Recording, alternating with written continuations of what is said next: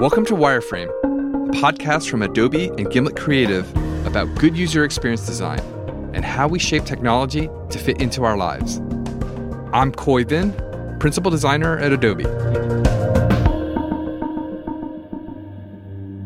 This episode, we join the intrepid crew of the spaceship Curvature. Producer James T. Green and editor Rachel Ward in the furthest reaches of outer space.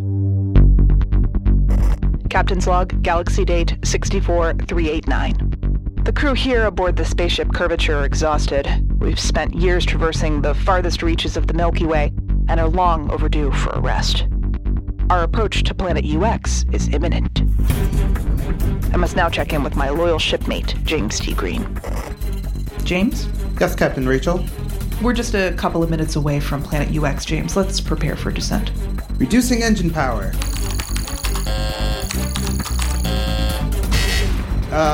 Captain, there seems to be a problem. What's going on? I'm trying to reduce engine power, but the meter is at 0. I can't make this red bar move. Bring up the system's display. I want to look at the velocity schematic. Whoa! What is that flashing light? I've never seen this error before. It's a laughing skull and crossbones and... You've been hacked.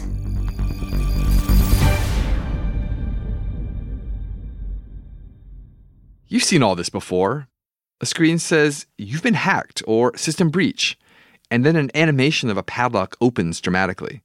Films are full of loading bars and error messages that conveniently move the plot along. And these tropes are all examples of UX design in film. To create these moments, filmmakers need designers to conjure up digital worlds for actors to interact with. This is what we want to explore on today's episode of Wireframe. And to start us off, Khoi, I'm going to read you a little something. A computer interface serves as a kind of crutch for the plot. I always balk when a tense moment relies on a progress bar getting to 100% or something. It really feels like the screenwriter didn't really do his or her job of creating a legitimately compelling, dramatic challenge for the protagonist. Does that sound familiar? Yeah, did I write that? Yes, and I thought it was really interesting, and we wanted to dig more into what is called fantasy user interfaces, or FUI, or FUI, which is what we'll call them today. FUI are essentially design elements that you see a character interacting with in a movie or a TV show, which, Khoi, you're a designer and you love movies, so I figured you'd be a pro at this. The way I look at movies is much the way that I look at design. I really enjoy it when you watch a movie and the more you look, the more you see. I think Minority Report was one of the first times that you could tell that the FUI that they had created was just deeply researched and deeply thought. Even if it was still fantastical and somewhat implausible, you could tell that they had really thought about where technology was going, and I think that kind of stuff matters. Right. So the first person I thought we should speak to was the guy who came up with the term fantasy user interface. I actually came up with a rather pretentious expression for it, which was faux user interfaces. That's Mark Colleran. He's designed for movies like the Bourne Identity series, Blade 2, and The Island. One thing we did that really did come out way ahead of modern user interface design, and that's animation in user interfaces and UX. Because we used it a lot to tell the story. You have to take a screen that sits in a film, and if that doesn't do anything, it feels dead. Which is why in films you might be watching a hacking take place, as indicated by a flashing skull. It's just like an actor who would sit there and do nothing. So we used animation a lot to give impression to activity. In some ways, that was a natural course of action for people designing fake UIs to take, because, as he says, they had to bring it to life in some compelling way. And on the screen, things need to move. It's just so fascinating how the movies both reflect and influence the real world.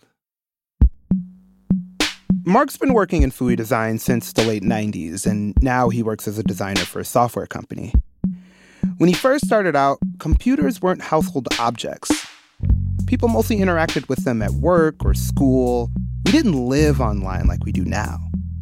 So in the movies he's worked on, Mark had this challenge. He had to show characters doing really complicated tasks on machines that the viewer was barely familiar with. To do that, he leaned on real-world technology that people would know. For example, toolbars, window chrome, and menu systems in the Bourne Identity series were based on the Windows operating system at the time. Did you watch the Bourne Identity series? Yeah, I mean, only about 20 times. I do remember that they had a smartphone interface to tell people to assassinate Jason Bourne. They looked like logical exaggerations of what was happening at the time. They were a little bit cooler. They also had more interface chrome, as we say, more little widgets and edges and details, more than were necessary. But they didn't look completely out of line with what was possible at the time. Yeah, right. So here's Mark Colleran again. But all the mechanics are exactly the same. It still has close window buttons and open this and save that, and the buttons and the general structure. And we could employ those things because we weren't making a real operating system. Another strategy Mark used to really sell a fantasy UI was to ground it in a direction that the future was already heading in. A lot of the times when I was actually designing for this stuff, I'm actually looking to people what they're doing. And you take that, you absorb it, and you embody it. This sort of reminds me of something that I think a lot of people have seen on YouTube. Do you know those Boston Dynamic videos? The robot that can walk upstairs and stuff, yes. Is that right? Yes. Yeah, okay, it's like those and the dogs. And Yeah. even though these are very advanced robots, they look like dogs, things that us humans are super familiar with. It's making us comfortable with these future technologies. And this is kind of like what Mark is doing with his Fooey, by modeling it after things we've already seen. Yeah, 100%. You make the future more palatable by making it resemble the familiar. Part of how technology is different from science is technology tries to be useful to people. And it's hard to be useful to people when there's nothing familiar to grasp onto. There's nothing relatable there. So one of the ways you make it relatable is through design. And the cool thing about Mark being one of the early guys working in this field is that eventually, if he uses an idea enough times, it becomes a trope. And you're no longer referring the user to other experiences they've had with computers. You're referring them to the stuff they've seen in other movies. Accessing of information, that actually is one of the greatest tropes in Fooeys in films. They'll be using the command terminal, break some passwords, and then they'll always get this one line, which is access denied. And then they'll do it again, and they might get access denied. And then they'll do it again, and they might get access granted. Yeah, I've seen that many times. It doesn't make any sense in real technology. Are there any favorite tropes that you've seen in some movies? The Net, starring Sandra Bullock, is like a perfect movie in terms of if you're trying to immortalize ignorance of technology from start to finish. It's like everything about that movie is like, it's almost like somebody who knew nothing about technology had one day that people said, okay, there are these things in the world called laptops. Go and make a movie, and that's the movie they made. And the interfaces and the interactions just were completely implausible. The type is always bigger than it would be on a real screen. Animations for things that wouldn't be animated. And then there's always, when you type, it doesn't make a sound. It makes a sound. like no computer I've ever owned makes that sound when you type. So the idea of designing UI for movies is that you have to draw on something people kind of already know about, so you can understand its role in the story. But it's not always easy because you don't have a ton of time to do that. Did you break the firewall? Did you solve the case? Did you get through the time warp? This is Robin Haddow, a designer who's created a ton of Fooey for the Marvel Universe. The most important thing about the hero graphics is that the viewer can digest and understand what's happening in 24 frames or less. So, Coy, you know hero images, right? Yeah. That's the image at the top of the page. It's the biggest thing. That's the one that they want to make sure that you don't miss. So Fooey designers have something similar, and you've probably seen it before. They call it also the hero graphic, and just like a hero graphic on a website might be meant to push you to buy something, a hero graphic in film is pushing something forward too. The actor has the hardest job on set to convey the story, to drive everything forward. So it's a tool to help them to be this character that we all believe. There's a great example in the first Mission Impossible where Tom Cruise is breaking into CIA headquarters, and he lowers himself from the ceiling into this top secret room to access this highly secure computer. And what he's trying to do is copy a list of spies from that computer to a disk. And so there's this progress bar in the middle that you watch moving from left to right, and it's turning from red to green as it copies more and more of the file. And then ultimately, when he successfully copies that over, there is a big message across the bottom that blinks just so you don't miss it as an audience member. And it says, "Download successfully completed." Robin actually says a hero graphic can be anything. It could be a device or it could be invisible. How do we use it? How do we interact with it? What does it look like? Does the character rely on this tech to tell the story? But an easy-to-understand hero graphic isn't enough to tell a story. A viewer has to have a reaction to that device. You might even want them to desire that device, which is what we're going to talk about after the break.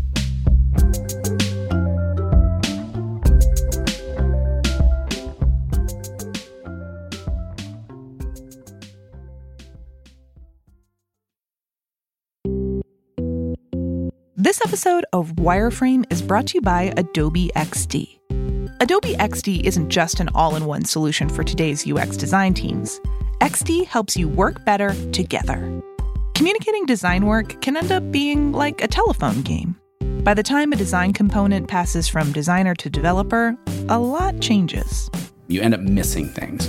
And so without being able to both look at something, chat about the exact same thing in real time, it causes a delay in what is being built and what is being created.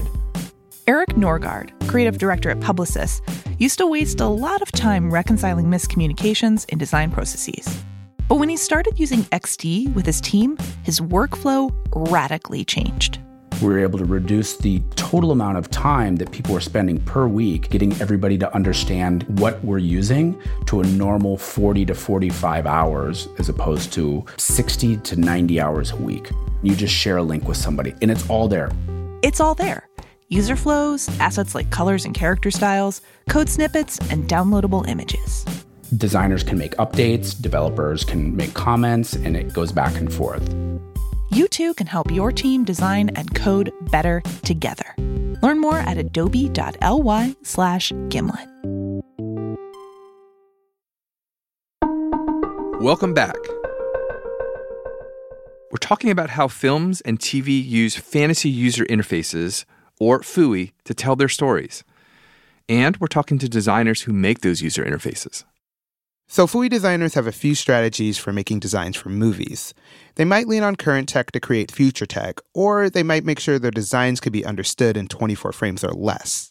And another thing they do is manipulate you. For the story, of course. And nobody knows this better than Gemma Kingsley. She's the FUI designer behind Men in Black International, Detective Pikachu, and Black Mirror. And if listeners haven't seen Black Mirror, it's an anthology series that looks in the near future and shows us the dark potentials of these new technologies.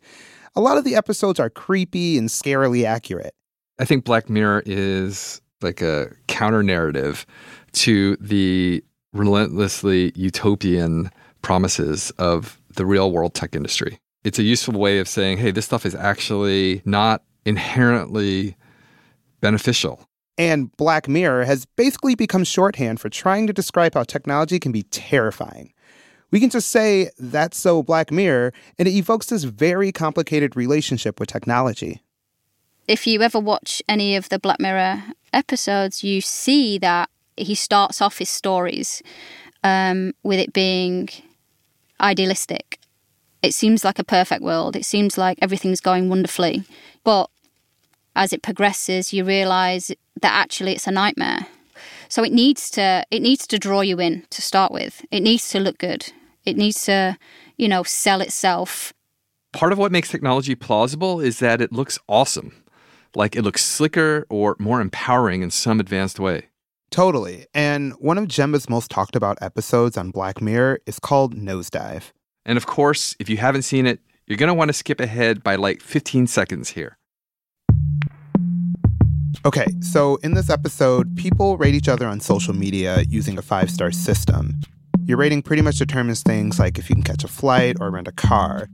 And the main character, Lacey, newsflash, her rating pretty much nosedives throughout this episode.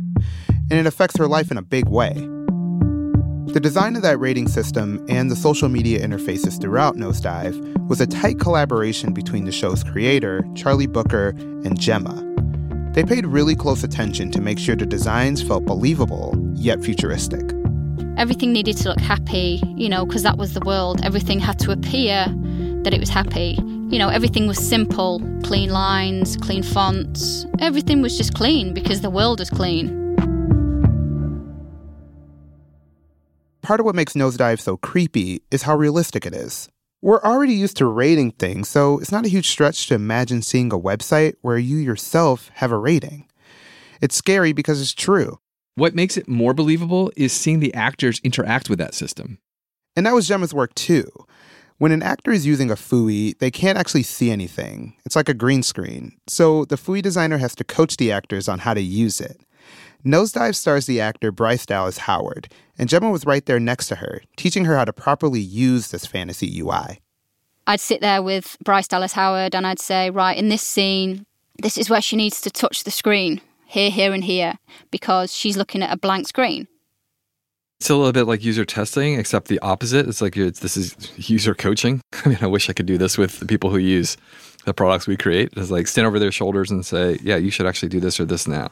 User testing, you're there to absorb what they do naturally. And in this case, you're there to instruct them to make your design work. It's like the inverse. Mm-hmm. It's like a mirror.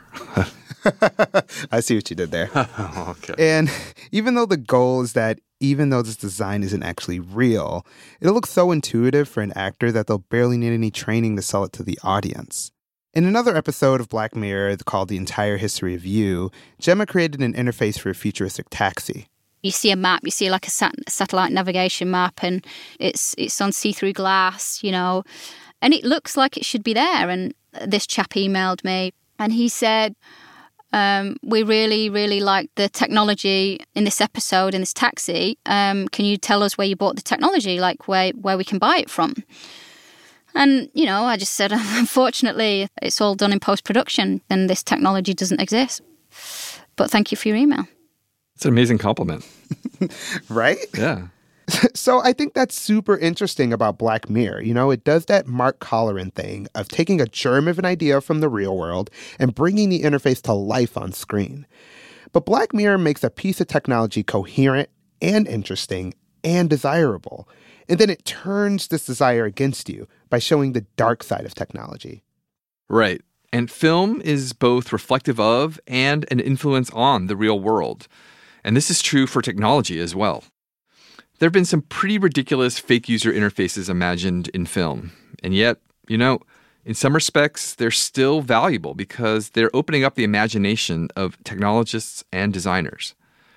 They're giving us a chance to dream of something ridiculous becoming a reality. And more people are becoming savvier and savvier about technology. And that's feeding back into the work of these fake UI designers. They have to make their designs more plausible, more rooted in people's understandings of the way technology works. So, there's this thing that Gemma said that I think really summarizes that. If you sit there and you don't question what's going on that screen, that means I've done a good job. Yeah, when I see a bad FUI on screen, I really pay attention to it. It immediately pulls me out of the story. Okay, how so? Well, details matter, right? If I spot a button or a bit of UI Chrome that's just a little too fanciful or doesn't make sense, then I'm out. Admittedly, I spend all day thinking about interfaces. But I imagine as people become more and more savvy about technology, it's getting harder and harder to sneak implausible details past audiences. Everybody's becoming more discerning. So Mark Colleran, who you remember worked on The Bourne Identity, he has a thought about this. There's an old trope with designers where a lot of designers actually think they're artists. But a designer is somebody doing something for somebody else. And in the end, does it feel right? And if you can hit those points, you will do better work. It might not be, the coolest work you've ever done, but it'll be good work. It'll be solid work, and you did what was needed. It's really true. Fui design is a kind of design just like any other. It may have different methods, but it's still trying to make something complex understandable and relatable. Even designers who are seemingly just making this stuff up have to think about constraints. In the case of Fui designers, they have to deal with the constraint of the narrative, and also the constraint of the audience's increasing savviness about technology. Because ultimately, design always has to translate constraints into something that makes sense to people.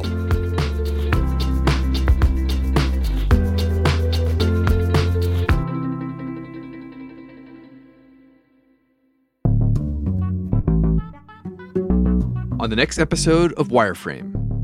Nowadays, it's more likely that you'll find your next date on the apps rather than in a bar.